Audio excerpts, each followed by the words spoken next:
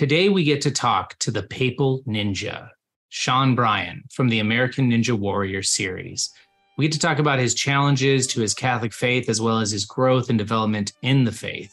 In addition to his life as a peak performance athlete, he's also leading the evangelical mission of the church for men like you and me, and we talk about that. Stay tuned.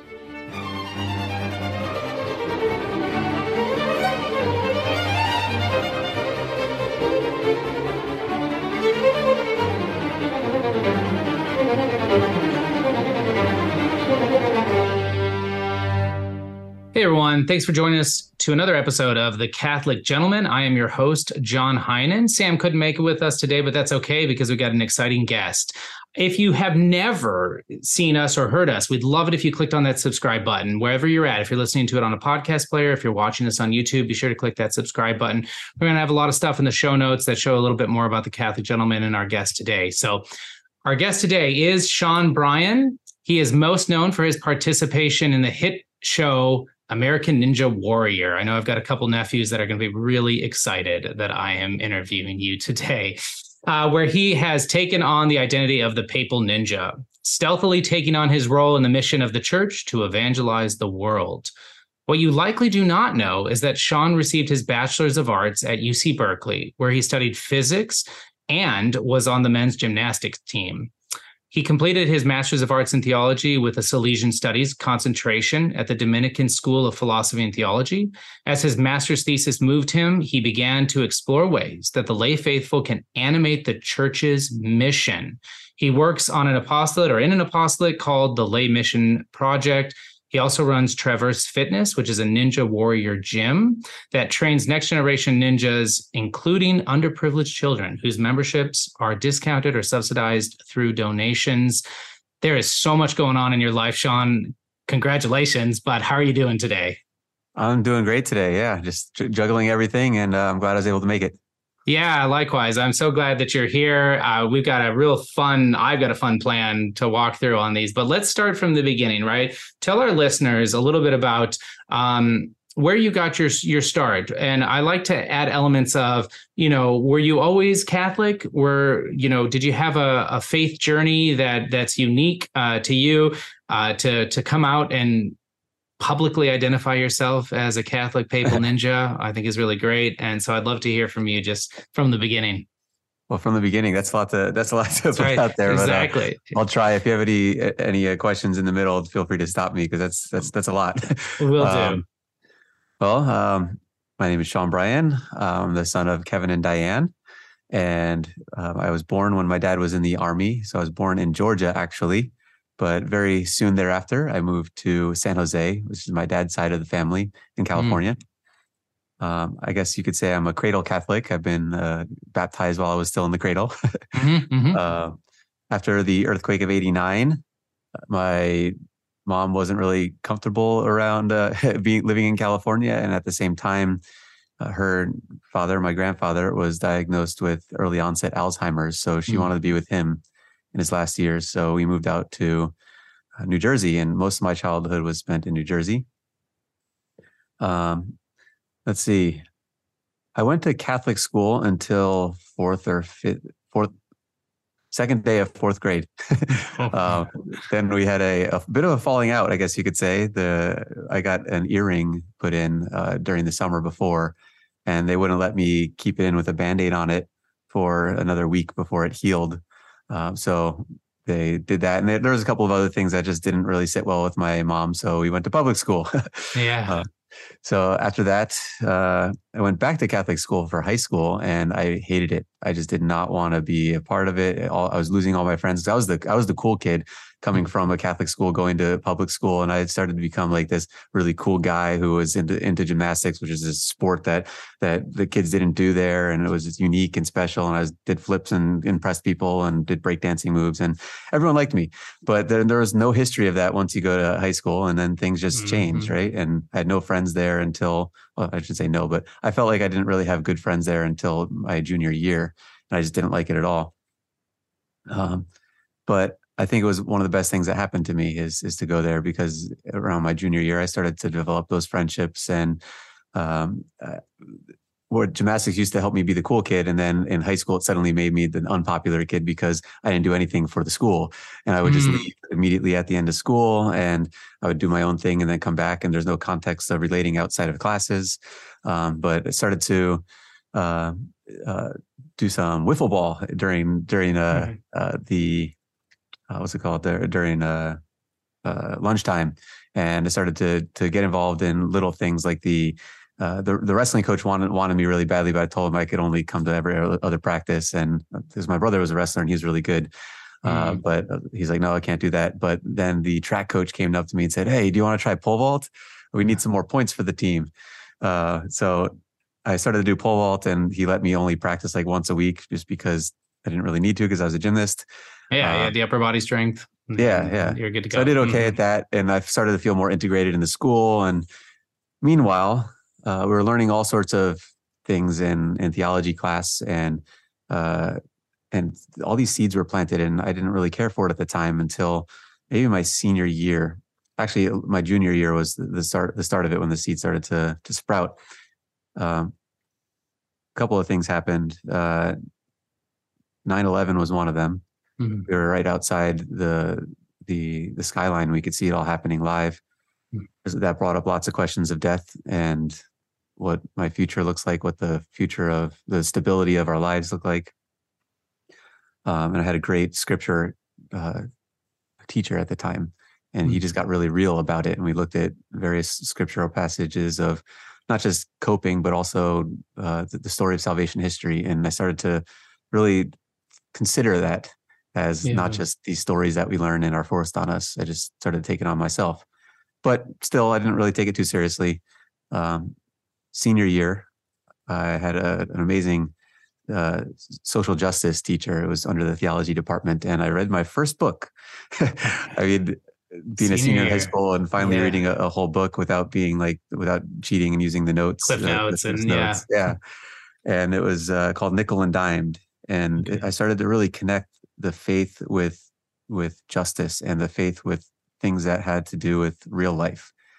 And also right around that time, I had a classmate who died, and he was in my junior year theology class with me too. And we were talking about death, and all sorts of things were going on. My brother was really close with him too. And that actually got me talking to a priest who came to watch a lot of the wrestling competitions that I watched as well. And he said something that I'm never going to forget that stuck with me. And that's, you're asking the right questions. And he took me for where I'm at. He knew I wasn't a faithful kid and all about doing the rosary and going to mass all the time. And he said, you're asking the right questions. I had all these questions that really I thought were very pointed and I don't know, just a typical rebellious teen asking these questions about what I saw in the church or things about the faith that didn't make sense to me. But if you don't ask the questions, you're not going to get an answer, right? Yeah, I agree. So that stuck with me. Would you say it was challenging your faith, or really just trying to wrestle with the teachings of the faith? Did you have It's all of the above. Yeah. You were at that as a senior in high school, though, so that's good before you're pushed away. Well, I didn't really see it that way at that time. I was just like, it was more like an intellectual thing. Like, that doesn't make sense. And then anger and watching someone die who was really close to my brother, who had who was very much affected by it. And my grandfather dying when I was a freshman, and just wrestling with all that stuff. And just, but that seed that he planted, saying you're asking the right questions, just helped me to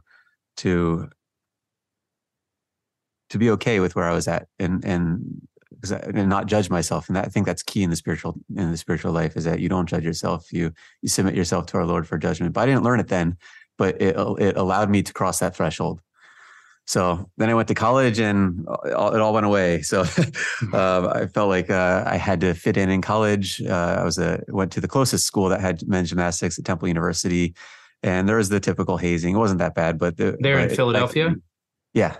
Yeah, there's you have to go through the projects to get there, don't you? Oh, yeah. It's a tough part of town. I've been, so yeah. Yeah, I pretty much lived right on the border of the ghetto. One of my friends got pistol whipped, another friend got mugged. Wow. Yeah, it was bad. But when I was there, uh, I felt like I wasn't being myself, and I felt like I had to fit in and do the jock thing, and I just wasn't being me. So I thought, okay, it wouldn't hurt to go to mass, because my friend actually invited me to mass, and he felt Wow. guilty. Good old Catholic guilt, right? He felt guilty because he hasn't gone to mass since he came to, and is a good old Irish Catholic from Boston. I love it. So I'm like, all right, well, I guess yeah, it's not going to hurt. I'll go to mass, and Yeah. it felt very different. This Newman Center wasn't a big parish. It was just teens and young adults that are taking the faith seriously, and that hit me. It's like, okay, people aren't just coming because they're told to by their parents. They see something here, and I need to pay attention to that. So they saw something, and I want to know what that was. So I started. Mm. I called up that priest, and I was just like, well, here's my new questions. I started talking about the real presence, and somehow that ended up me being a Eucharistic minister. And I thought, okay, well, something just doesn't quite feel right. And there's this tension inside me about me not being able to be who I felt like I was. And again, it was part of this whole culture, and it is part of college culture in general. It wasn't specific to Temple or to the gymnastics team at all. Mm. Mm. So at the same time, I started to, and this is where the providence of my story starts to just come like right in your face. Yeah. It's just like boom, you can't deny it. Uh, I felt like gymnastics wise, I felt like I wasn't really very good, but a couple of people um, on my gymnastics team saw the potential in me, and they said, "Sean, you need to try this and this, and I got the additional coaching that I needed to get better." And then I was somewhat of a late bloomer, so my sophomore year of college, I started to get as strong as I needed to be able to support the extra weight that I had and to not be this awkward gymnast. And I started to really do a lot better. And they encouraged me, well, Sean, if you really want to do well, you need to be on a team that pushes you really hard, and you need to have the attention of a coach that could bring you to where you could possibly end up. So they said you have to either go to Cal or to Penn State or to Stanford or to Michigan. And I ended up going to UC Berkeley, which is Cal. Uh-huh. And when I did that, I told myself, this is a chance to start over. So Yeah. I made myself several promises. I said, number one, you're going to always be who you are. Number two, you're going to start taking your faith a little bit more seriously and go to mass regularly. And number three, you're going to find a girlfriend right away. I got a clean slate. Let's go out and do this. So so when I went to Cal, I ended up living with a Christian who was on the gymnastics team, and found it so weird that he would talk about Jesus as if he was his friend.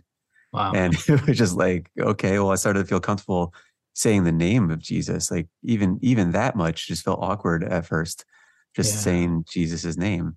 Mm. But it helped me feel more comfortable, and I started to go to mass like I promised myself. And because of that, I started to go to the Newman Center's student dinners on Sundays. Sure. And then I thought, oh well, this priest that I've been connected to urged me to go on a retreat, so I'm just going to sign up for this retreat. Never been on a retreat before. So I ended up signing up for the retreat, and because the campus minister thought that I was this like very holy person who came to mass all the time, it's like, oh, Sean, why don't you help us lead the retreat? And I'm thinking, wait, I've never been on a retreat before, and maybe he doesn't know this. So I asked that priest, and he said, no, just go on the retreat. Don't lead it. You just need to be able to receive. Yeah. So I took that as a challenge, and I said, okay, I'm going to help lead the retreat. That sounds true to your successes in life as a papal ninja. So yeah, keep on going. Yeah, it's part of my personality, I guess. Yeah. So this is where it all started to come together. Is I started to make all those connections of it's okay to question. The faith is actually connected to everyday life. You really need to be who you are because you'll be most happy that way. Mm-hmm. And don't worry about what other people put on you. And trying to develop my talk and listen to other people and help them develop their talks, and seeing where everyone is in their relationship with our Lord helped me be really real about it. And that nurturing community environment was the key to bring me into mature faith. And that kind of leads to what I'm doing right now.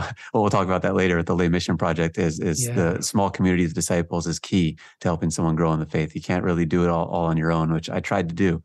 But it didn't really make sense until that point. So I'll compress the story a little bit from there because that's really the crux of it. Yeah.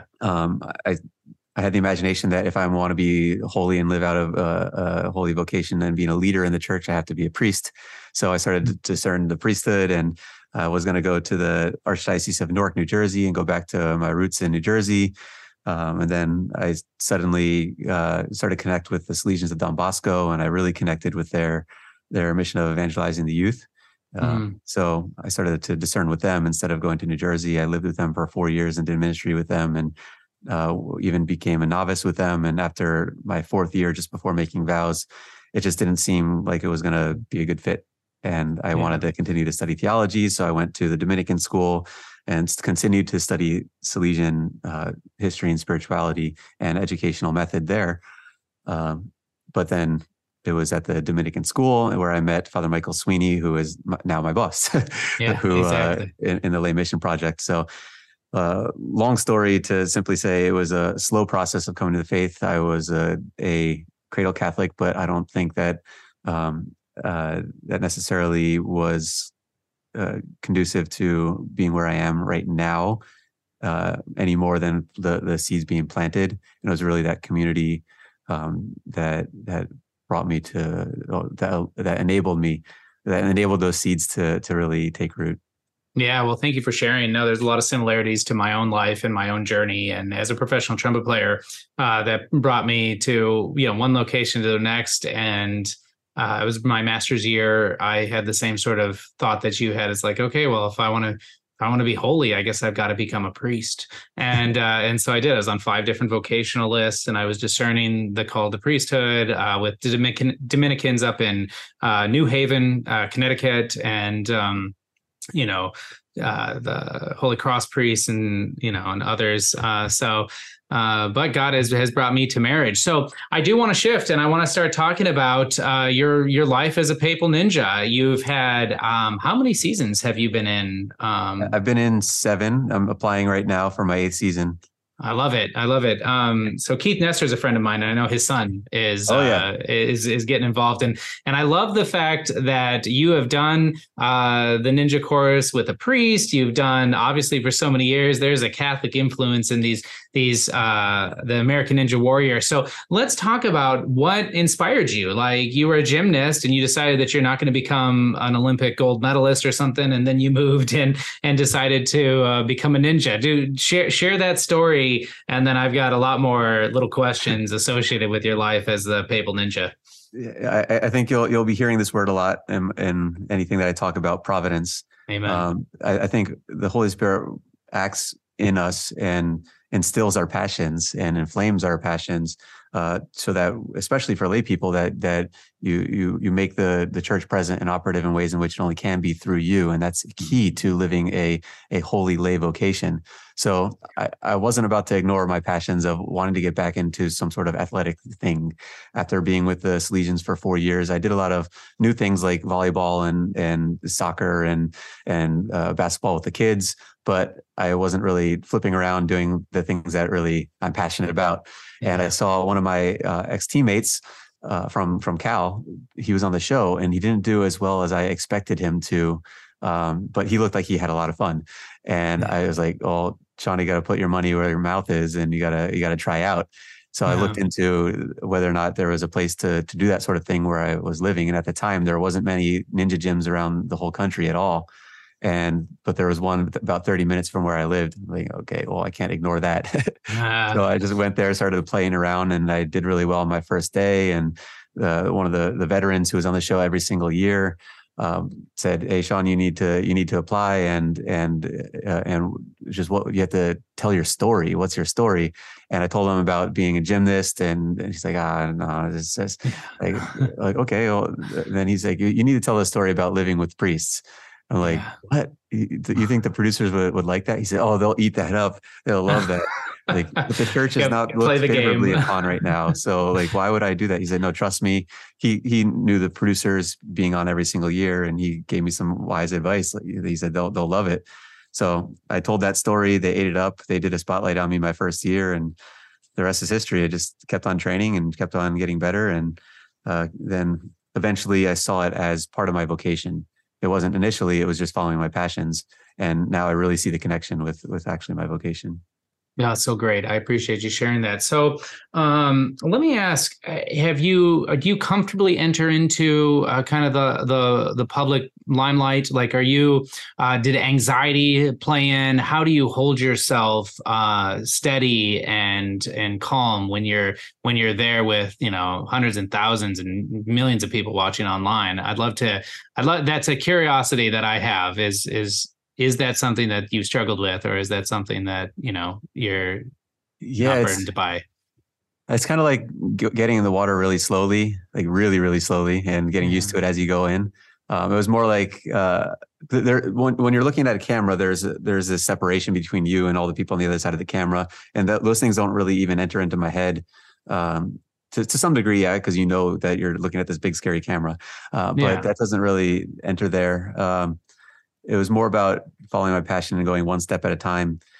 Being with the Salesians really helped me come out of my shell. Mm. For a while, I wasn't really even comfortable ministering to kids. And first year I was teaching computers for fourth through eighth grade, and then I had to lead summer camp, and I was the director of a summer camp down in Laredo, Texas, for a whole summer. Okay. Yeah. And these Way things down kind of south. where you have to forget about yourself and you have to do what you're immediately called to in that moment Mm. is really where you start to get rid of any of that fear or anxiety that might get in the way of doing what you're called to do. So those, like, obviously there's some moments where you realize the gravity of the situation or the impact that you could possibly have, and sometimes I would put the pressure on myself because of that. But as soon as you refocus on the moment and what you're doing, it goes away from me. So That's it right. doesn't, and especially when I'm competing, I have this thing that I did when I was in gymnastics. I would raise my hand, salute, and then bow to or reverence the course. And then as soon as I start to move, all the anxiety goes away because you get in this flow state of just focus. Yeah. And that happens when you're getting interviewed too. You start to just not think about, oh, what did I want to say? How did I want to say it? How do I really want to communicate this particular message?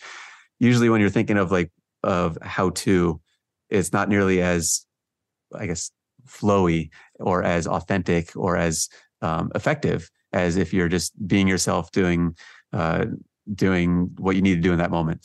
Amen. And so the complete parallel to life as a trumpet player. When I am on stage with 2,000 people and I'm about to play a solo or something like that, yeah, you fall into that flow. You fall Oh into yeah.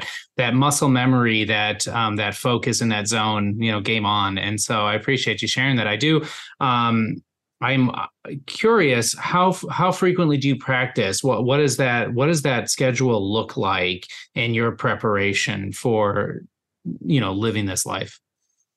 Oh, wow. Usually it's seasonal. I Mhm. work out throughout the whole season, but the peak, I guess in my peak times, starting right about now or next week, I guess you could say, Yeah. I'm going to start to transition to more definitely in the gym, in the Ninja gym, 2 to 3 times per week. And usually that's for 2 to 4 hours.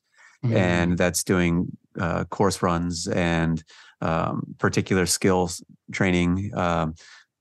Definitely have to focus on technique on things like rope climb, and you do all the basics over and over. Do pseudo competitions. Then we actually have these competitions that are not based on the show that we also do. So that's 2 to 3 times a week. And then I'll be running almost every day, like 5 to 7 days a week, depending upon what the schedule is like. And I go through cycles. There's a 8 week training cycle that I prefer to do, where you start really easy, then you bump it up to peak, and then you dip again, and then you bump it even higher into peak. And then a couple of weeks before you want to be at your maximum performance, you start to taper down a little bit. And then about 4 or 5 days before actual competition, you do very little. It's more like just preventive rehab and just getting your muscles firing and not really pushing too hard. So that's Yeah. usually the flow. So usually almost every day of the week, I'm doing something, whether it's running, doing rehab, active recovery, or ninja training itself. Yeah, that's so great. So we live in society that convenience and entertainment is everywhere. And I want to ask you about this sort of challenge because we have you're at a peak performance, right? We were going to be honest here. You are at top 1% of athletes in America or athletes in the world, and so you have a level of peak performance that you've been able to achieve through, I guess I would say perseverance, right? I think of Jose Maria Escriva as to begin is easy, but to persevere is sanctity, or to be a saint or something. And so I want to ask you about that. How do you have you had to work hard to overcome certain pleasures, and those could be anything from watching TV to alcohol to sugar to things that keep you from performing at your level, because we get a lot of guys that are listening to this show, and that's whenever we bring up, and I want to use this to transition into the spiritual life, but every time we bring up being consistent and steady at work, being consistent and steady in your not only your spiritual growth but also your physical growth, it's always met with that these habits that have been formed that keep them from that. Yeah. So I want to hear any tricks of the trade, anything that you have that has been able to elevate you to this level. Yeah, habits are a huge part of it, and the easiest way to develop a habit is to have a community that helps you keep yourself accountable. So whether that community is just a couple people or a whole team or the whole ninja gym of people that are training with for the next season, that's very key. I guess you could say a habit that we have that orients us away from the good, we call vices. And habits that we have that are oriented towards achieving some good ends is virtue. So we need to develop virtues, and we could use this term a little bit more loosely and say virtues of athleticism, because you have a virtuous ability in ninja, I guess you could say. Yeah. But for me, this is where providence comes in, is that I haven't really had to try too hard to force myself to develop the habits that are around athletics, because I've enjoyed it so much. And the community that I'm around really enjoys it. And my favorite part of training is challenges. So you'd say, okay, well, let's try this, try to do this continuously, or to try and do this under a certain time. And then you go against someone who's right around your same level, or even who's a little less, then you give them a handicap by giving them a head start or something like that. And you just challenge and challenge and challenge, because it's fun, it's playful. And the definition of play, even Aquinas says this, is when you do something for its own sake. Yeah. So if you do something for its own sake, and especially if you're enjoying it, you're doing it playfully. And that's what helps me, at least with the ninja, to develop these good habits. With respect to the spiritual life, it's the same thing. If you're going to mass with the whole community, or if you're doing adoration, although that's more of a me and Jesus sort of thing, if you're doing it with other people and you're holding each other accountable to it, and you talk about the fruits of your contemplation during it, or the fruits of sitting with our Lord, it's a lot more powerful and motivating to continue to go, rather than just saying, it's on my calendar, I need to go do this, and see you guys later, I'm going to do something and I'll be back. It feels like it's more getting in the way. But if it's integrated into your life in a way that you look forward to it, and part of that is relationship development. And the more you develop a habit, the easier it becomes. So habits makes easier any sort of action. So if you have a real goal, a real passion to obtain a certain ends, you need to develop a habit to do so, or a virtue, because hopefully we're going for something that is good. And in order to do so, I would highly recommend gathering people around with the same mindset, with the same goals, with the same oriented toward the same thing. If you have friends who it's their desire to become a saint, which I hope you do, then it's going to be a lot easier to maintain that relationship with our Lord, to see the connection between revelation in your daily life, to want to dive deep into the riches of Scripture, to want to pray the liturgy of the hours instead of just doing it because you have to, is doing it with a friend, or even on Zoom, or even a spouse, or just something that you could do it together in community helps a lot. And even if you don't have that personality that like more introverted, a smaller group usually works, or someone that you really connect with. So yeah, there's all sorts of ways to develop habits, but for me personally, that's been the most powerful, is to do it with friends who have the same goal, same mindset, same ends. Yeah, that brotherhood, that's so important. And likewise, if you surround yourself around a bunch of people who don't care about being Yeah. saints or want you to be a saint, right, that adverse effect is going to be there. You're constantly fighting, against the stream. You're constantly trying to fit in. And I find myself, in those situations as a professional musician, hanging around, 95% of them non-Christian, definitely not Catholic, uh, uh, struggling to constantly always be a witness and always be an example and always trying to um, call them to something greater, while at the same time we need that ourselves. We need that brotherhood, we need that support. So Yeah. I appreciate that. I want to talk about briefly about your season 11 or Warrior 11, where you had I mean in when we talk about it, right? So you, if I understand this correctly, and I've watched you on TV. I've also watched a bunch of YouTubes. It was an enjoyable preparation for this episode. So you were nursing a broken foot, and then in that same season, you on the chorus, is this right? You dislocated your shoulder, Yeah. and then like a man, our title is "Be a Man, Be a Saint," right? Like a man, you tried relocating it and moving forward. Tell me about your emotional, psychological game during that season, which was likely Yeah. a very tough and challenging season. Was there ever thoughts of giving up, or was it just this was the hand that I was dealt, and now it's my opportunity to use this to grow in holiness? I'd love to hear from you on that. It's all of the above. There's obviously the initial reaction, the huge amount of pain when I hurt my ankle. I think it was November 17th. I don't know why I remember that of the preseason, and the season starts in March. And I like there's no way I'm out this season, and it was so devastating. And it took for what felt like forever to recover, and a lot of pain.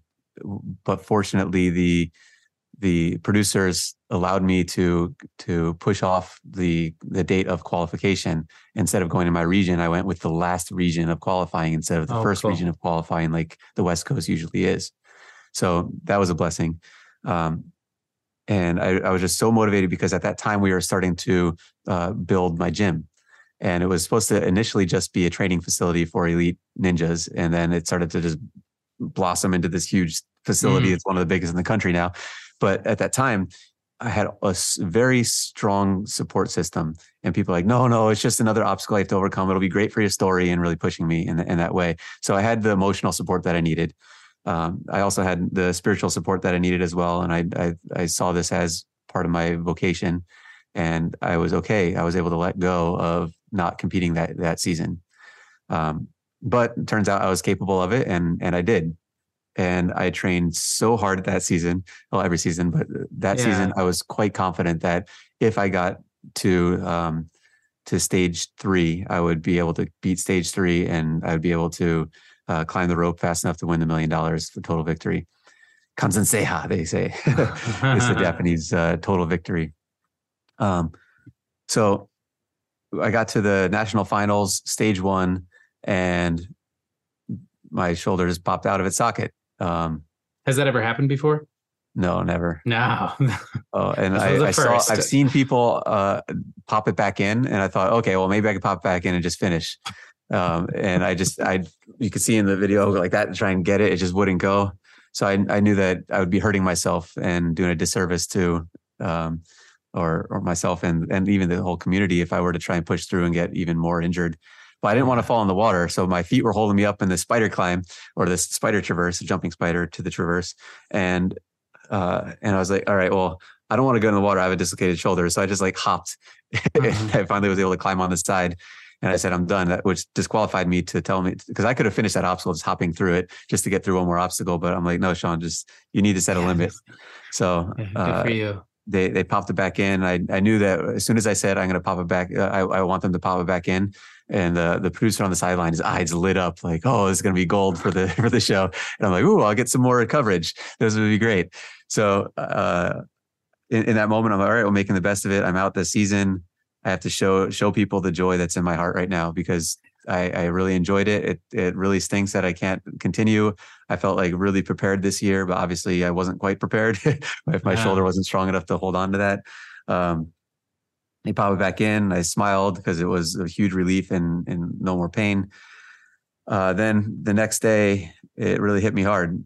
Just watching everyone compete, and it felt like it was the easiest stage 3 that they've ever made that year. And I felt like, man, I was totally gypped.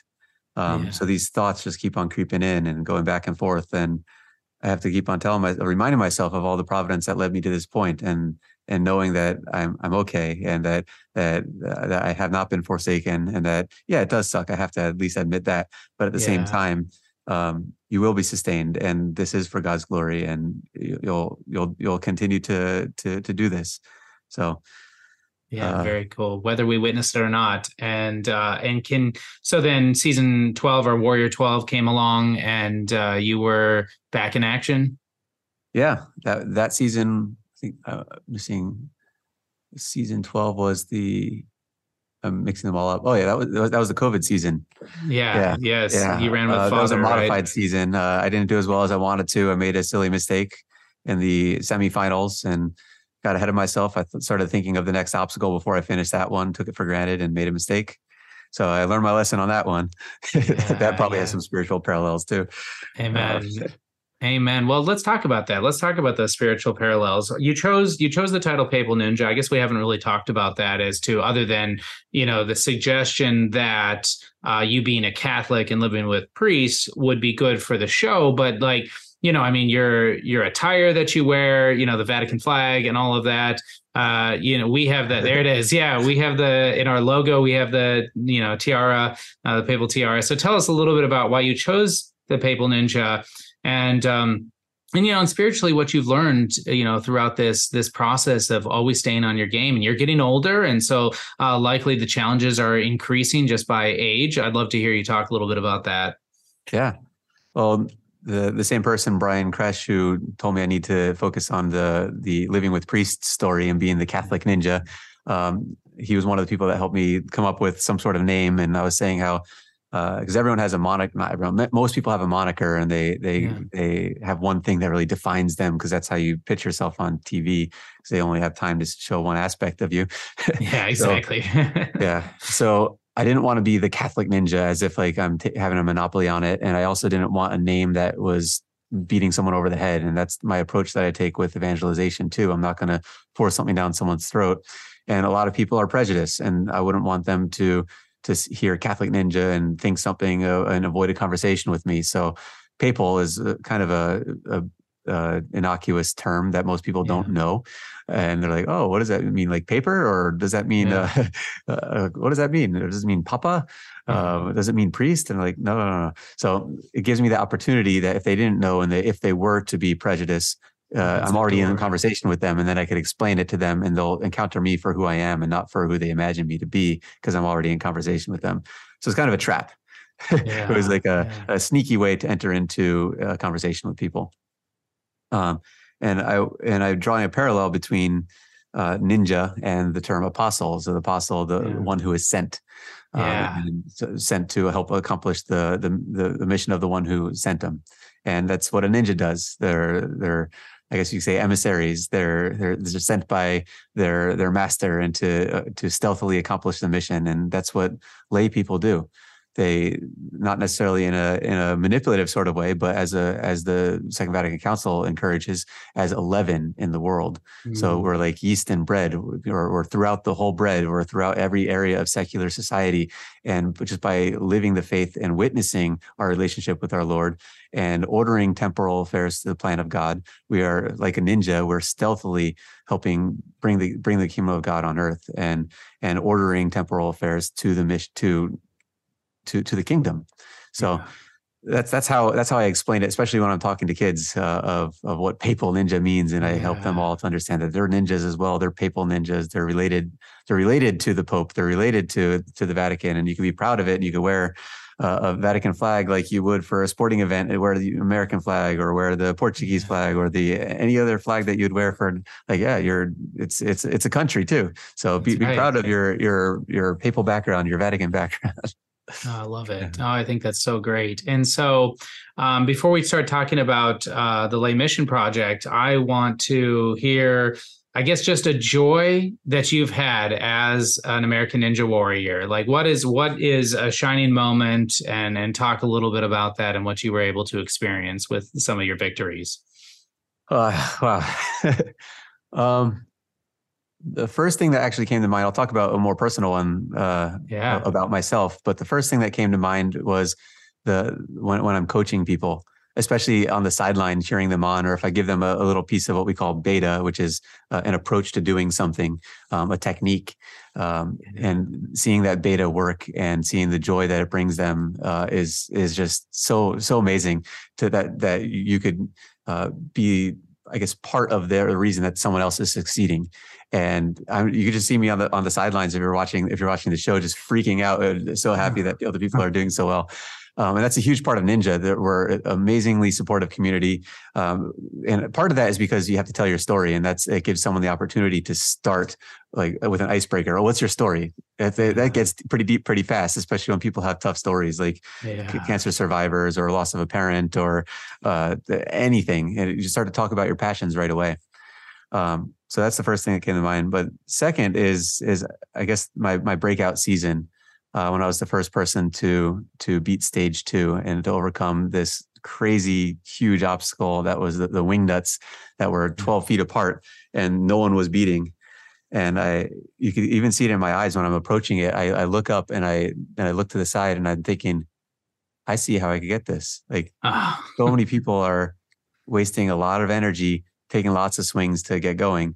I have to put 100% energy into building the swing really fast and get really high and absorb on the way down instead of just zooming right at it and catching it and then trying to hold on with all your momentum.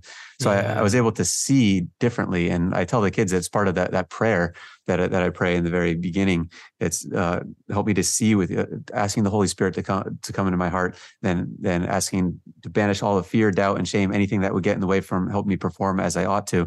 And then comes the key part of the petitions is help me to see with you, to move with you, rejoice with you, that I may proclaim you to the glory of God the Father.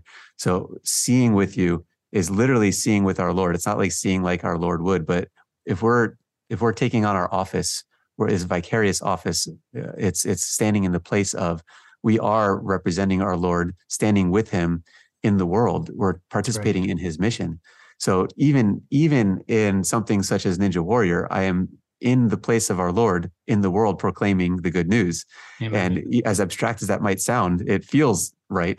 and it makes more sense once you actually live it out. So I'm saying this prayer before I'm going, help me to see with you, and boom, like I felt like I could see differently, and like I know I could finish this. So I caught the first one. A couple of people caught the first one. I'm thinking, oh, I have so much more confidence catching the third one. I'm going to finish it. I started to really think this is really going to work. And I caught the third one. I'm like, all I need is a dismount, and landed on my butt, and it hurt my butt, but it was okay. It was there.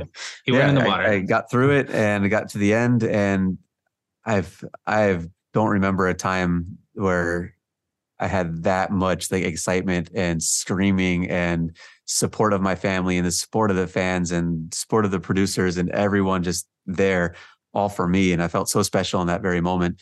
And that is something that I want to pay forward. And even on the sideline interview right afterwards, it's like, it helps me to understand who I am, and that is loved.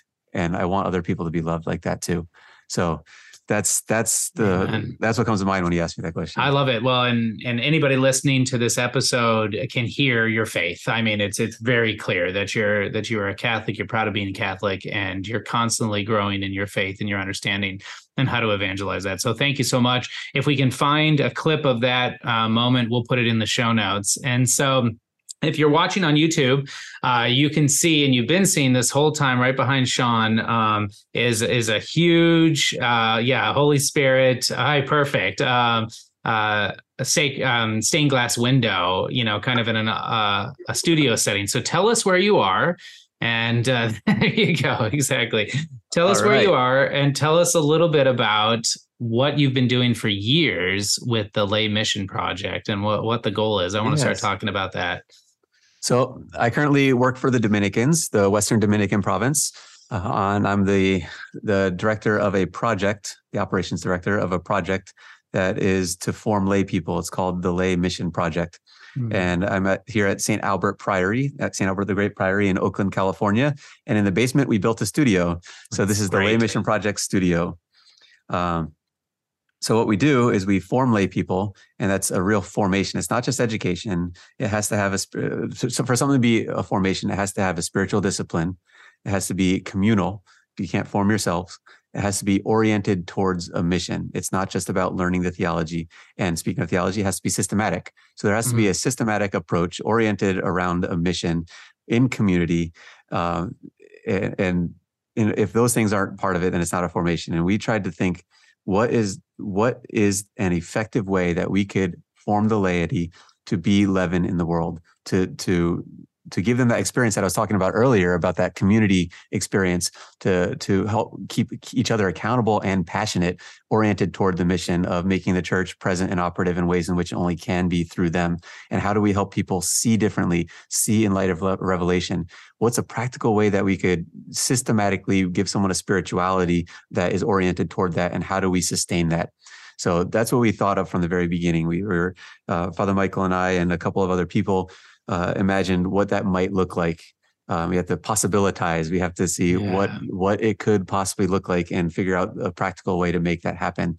And I think we're the first that I know of to offer such a thing that is oriented toward the formation of the laity, particularly for their ad extra, their external mission, not for ecclesial ministry or internal ministry.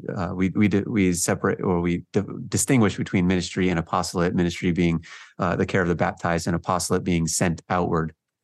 So we have an apostolic formation, and it's a 3-year process that we bring people through. And we're finally starting to expand. We started in Sacramento for the last 2 cohort cycles, which was 6 years, and we're ready to expand. We're going to San Francisco, hopefully the whole Bay Area. We have a small group in Dallas, and hopefully we're going to be expanding there in the future. And hopefully it'll be throughout the whole country and the whole English-speaking world. But for now, that we're focusing on the groups that we can really influence as a whole, because we don't want to just do a piecemeal, like some people here, some people there. They have to meet in person. And they have to meet in person as a whole group. And we are giving them retreats as part of it, in-person retreats where the whole cohort comes together, and we're doing workshops together as a whole group. So let me take a step back. So it's a 3-year process. The first 2 years, they learn about like fundamental theology, specifically oriented towards the lay person.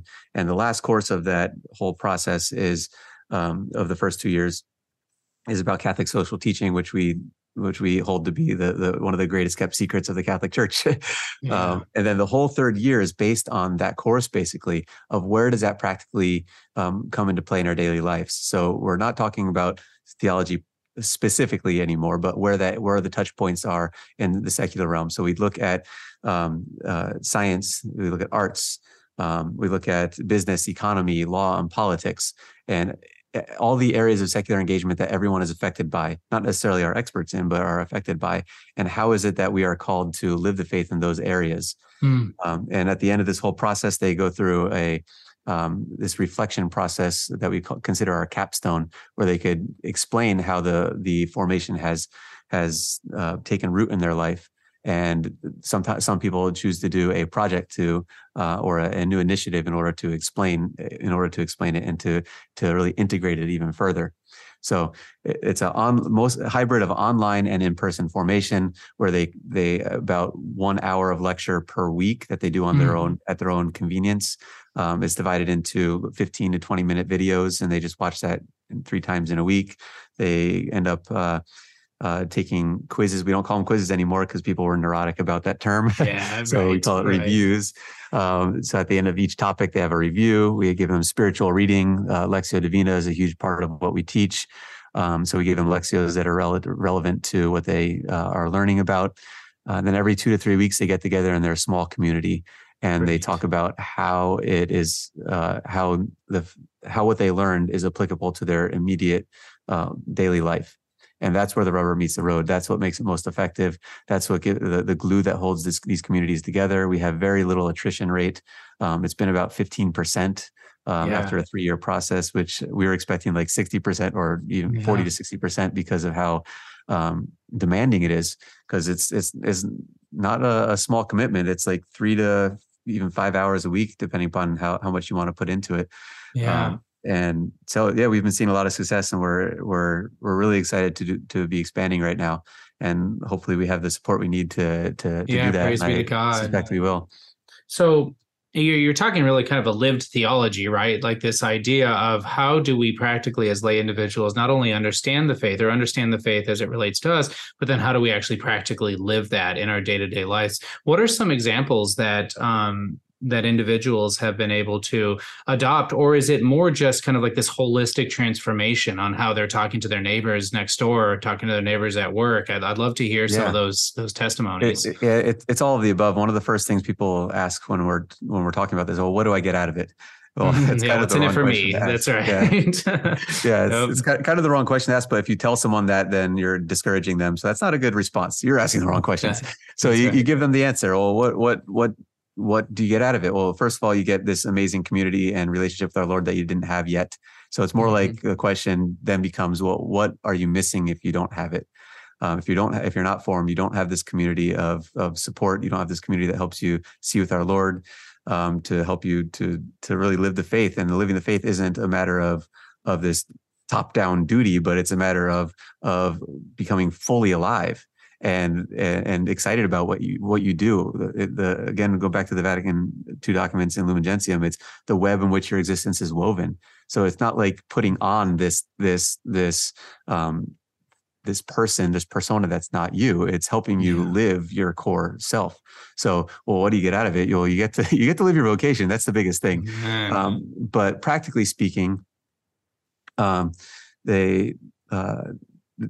Wait, one more time. What was the specific question? Testimonies, specifically testimonies of these people who've gone through it and how they've actually practically lived it out and some transformation that you've seen. So from the very beginning, we from our first cohort cycle, we wanted to talk to the facilitators. We have facilitators who we formed just to be able to make these conversations happen within the small groups. And they're taking the formation at the same time as everyone else. And they're our liaisons to understanding how the formation is going. And from the very beginning, we were told, oh, you have to talk to this person. You have to talk to this person. So we started talking to these individuals. After 2 or 3 weeks of the formation, because the first course is the lay vocation, and it's about what your life is like or what you're called to, and it gives them a whole new imagination for how they are to see themselves in the world. And a number of people from the very beginning said, oh, I look at work completely different now. I used to just hate it. I was looking forward to my retirement in 5 years. I was looking at, or I just started this new job that I didn't really like, but now I see it as a huge opportunity. Or it's like, I'm a financial planner. And now I see what I do towards the good and helping people to live a life of happiness. And it's just, and also social justice. Like I'm able to orient the investments of people into something that would have a greater impact on the world, instead of just what is the biggest what is the biggest return someone get on their investment financially. But there's also the good that you could get out of it as well. So that's becoming a new part of people's understanding of investment. So you start to see things very differently. But speaking of capstones, like what are some practical ways people have done something that has completely changed either their orientation towards the world or changed something about society? I guess most people have an imagination for ad intra, so internal ministry. So there's a lot of people that started this because they're already helping out as in their ministry of the church. So they would, so a whole group of people from Chico, California, decided to do a common project, and that's to revamp their RCIA by adding a program before RCIA that helps people transition toward it, and also a Mystagogia program that they developed based on our small community method that helps people live their life in a sacramental way and apply it to their daily life. So a lot of times RCIA, people just dump people in there, like they start to inquire in the faith. Okay, take a class. It's like, no, that's not the way to do it. You have to look at their thresholds of where they're at and able to have certain conversations. So they developed a program that is based on being able to see where people are in their faith and have real conversations with them, have dinner with them, just converse with them, And when they're ready, then put them into the RCIA program. And then after RCIA, you don't just dump them, because there's a huge attrition right now after RCIA, people on fire with the faith, and then they just leave because the whole mystagogia part is just missing, or there's a disconnect. So they developed another part for their parish that walks with them during this year. And then they were asked by the diocese to develop this as a diocesan endeavor and to make it available to other churches within the diocese too. So that was a huge, win. Absolutely. I think that's so great. Yeah, and then add extra though. So, or the rubber really meets the road is how people are living the faith in their daily life. And one prime example of that we like to tell is one of the participants was a civics teacher, a social studies teacher in high school. And he completely redid his curriculum based on Catholic social teaching, and it didn't give the source. So they looked at the necessary societies, looked at subsidiarity, the principle of subsidiarity, looked at all sorts of things of the interplay of the church within the secular world, developing Western society in a way that people don't know about. So the kids loved it. It started conversations that they wouldn't have ever had before in a social studies course. The principal loved it, and I think he's actually now helping others develop their courses based on Catholic social teaching as well. So that's a huge win. So we're helping people orient their understanding of how can you be leaven in the world? How could you see in light of revelation and act in the world in a way that doesn't beat people over the head, but produces the good that we're called to produce? That's right. Sounds like he's been a ninja in his own right, stealthily, sneaking it into his social studies. I think that's really great. Real quick, remind me, you said in formation, I don't know, I think you said there were 4 things necessary, but remind me and our listeners what's required of formation again. You did such a good job, and I want to make sure that really, sticks in. Yeah, well, first of all, what distinguishes formation from just education is the fact that there's a spiritual discipline involved. Yeah. So formation is a matter of the person, a matter of the heart, I guess, if you want to speak more poetically about it. And yes, our intellect being shaped in a way can certainly form our heart. But it's not necessarily a thing that we connect intellectually to our daily life. And the philosophical principle is action follows being. It's not so where our action is going to follow who we truly are. So we have to form ourselves to act in a certain way.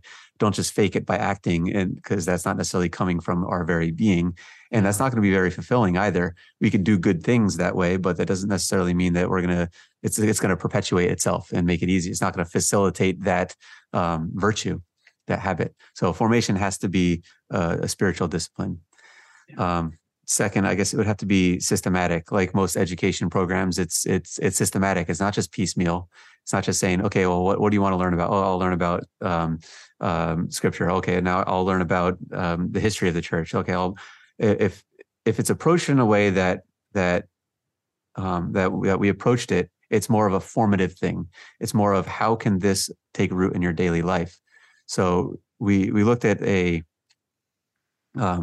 priestly formation and asked ourselves the questions. Well, we looked at the pillars of formation that the plan for priestly formation uses, and we articulated it in a way that is really more lay oriented. So we tried to build something from the ground up that is always ask the question, how can a layperson receive this, and how does this affect a layperson's calling? Yeah. So it has to be systematically presented in that way. And all of our presenters, all of our professors, most of them are professors that were in our project. They develop every course from the ground up. It's not just adapting their current courses. And every single topic had to have a practical aspect of it, and ask hard questions and give prime examples as to how this looks in their daily life, so that they could carry on that conversation in their small communities. So first, it has to be a matter of the heart, a spiritual discipline. Second, it has to be systematic education. Third, it has to be communal. Our God is communal. If we're not isolated, we have this imagination for being autonomous individuals in society, and that's simply not true. Yeah, we're a community, and there's ways to do this online, but the glue that holds our formation together is the in-person component of it.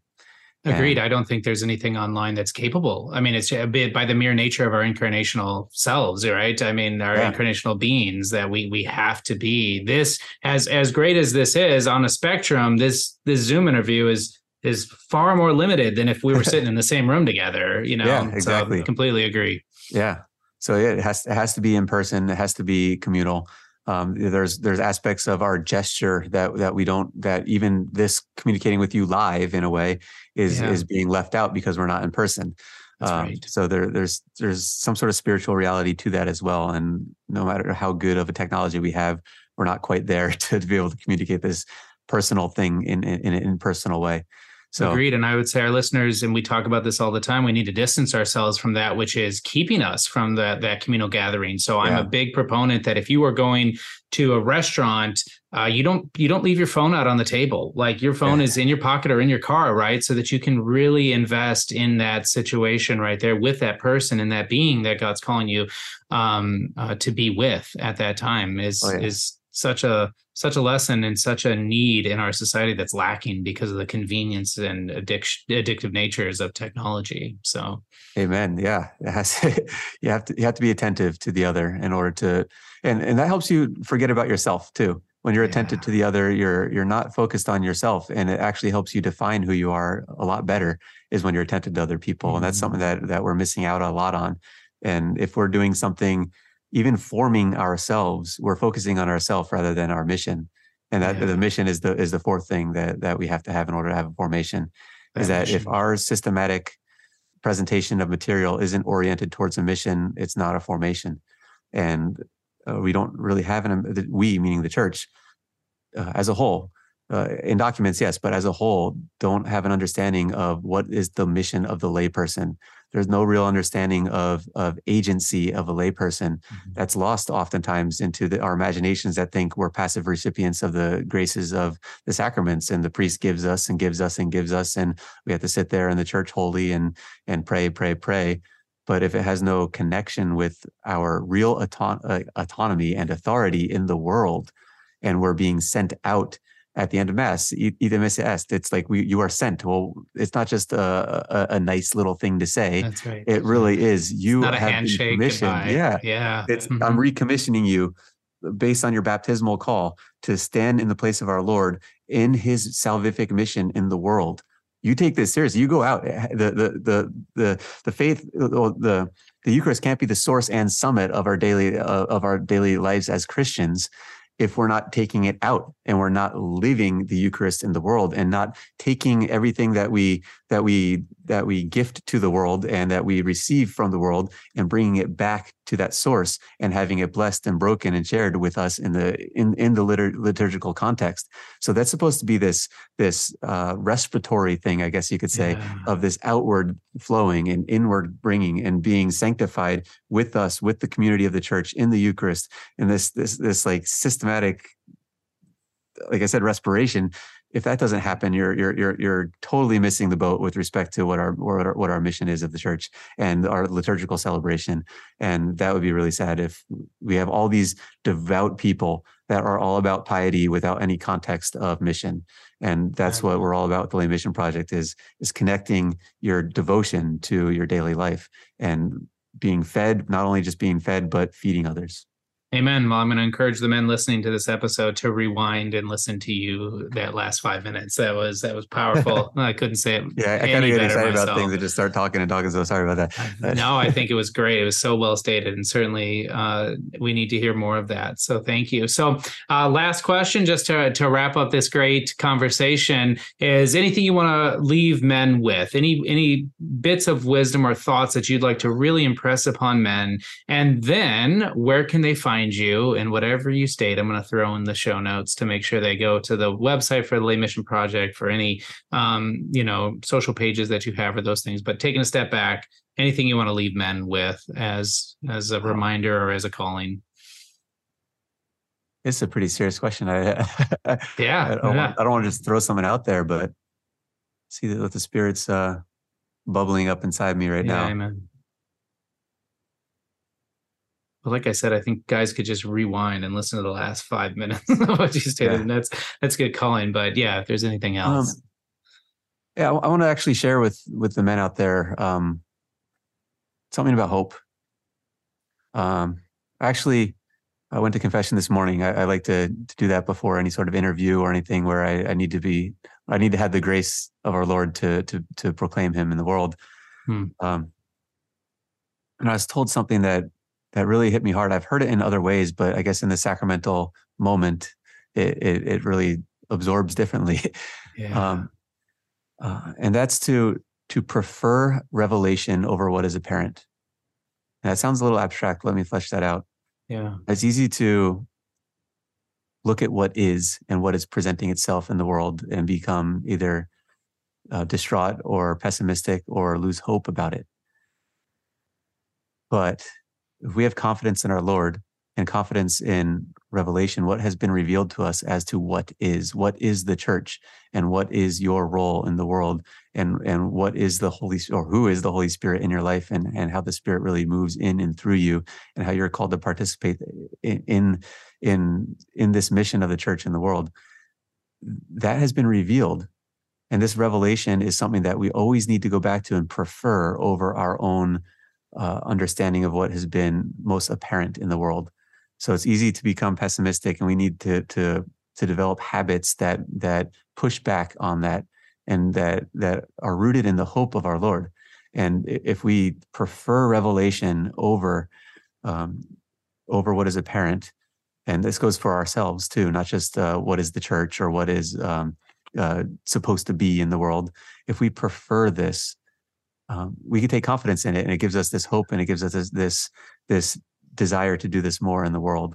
So I guess that's what how the I Spirit love has been it. moving in me today, through my own weakness, through my own um, challenges of seeing where the church is at in the world, and seeing how slow it is to realize what I see to be true in the with the Lay Mission Project, and in our specific mission of forming the laity, because I see that as a root of or the key to bring the church to where it's called to be, is through real formation and through men and women who are on fire with the faith, and that happens only in community through people who are formed and living your daily life, and living your calling in your daily life. So if we don't have this hope because we're looking at what's most apparent, and we get caught up in that, then we're not going to be effective agents in the world. And we have real authority, real agency of the church in the world. In order for that to happen, we need to lean on what has been revealed to us. Amen. Well, thank you. I think that was powerful. I really appreciate you sharing that, and thank you for that wisdom, that inspiration that you shared with us, not just there, but throughout this whole episode. And so, where can men find you if they're just listening? And it'll be in the show notes, but why don't you do one final plug? I guess the easiest thing is, if you're on social media, is on Instagram is usually what I use most to converse with people. Papal Ninja, PAPALNINJA. I try to respond to everything that I receive. Sometimes it takes a lot longer than others, especially if an episode recently aired. Yeah. And other than that, you go to laymission.net and check out what we do. We're in the middle of revamping our website and everything else. So you might want to check into that regularly until we have some better material out there. But laymission.net. You can connect with me via email, either at sean@papalninja.com, or if it's related to Lay Mission Project, it would be S as in Sean, Bryan, Bryan, at laymission.net. That's the best way to get in touch with me. Well, thank you. So again, I'm just really grateful for your time, grateful for who you are and what you've been able to share with us and our listeners. So congratulations on all your successes, and you're in our prayers. Thank you so much. It was great to have me, or it was great to be on, and you can have me anytime. Amen. Well, as we end every episode, be a man, be a saint.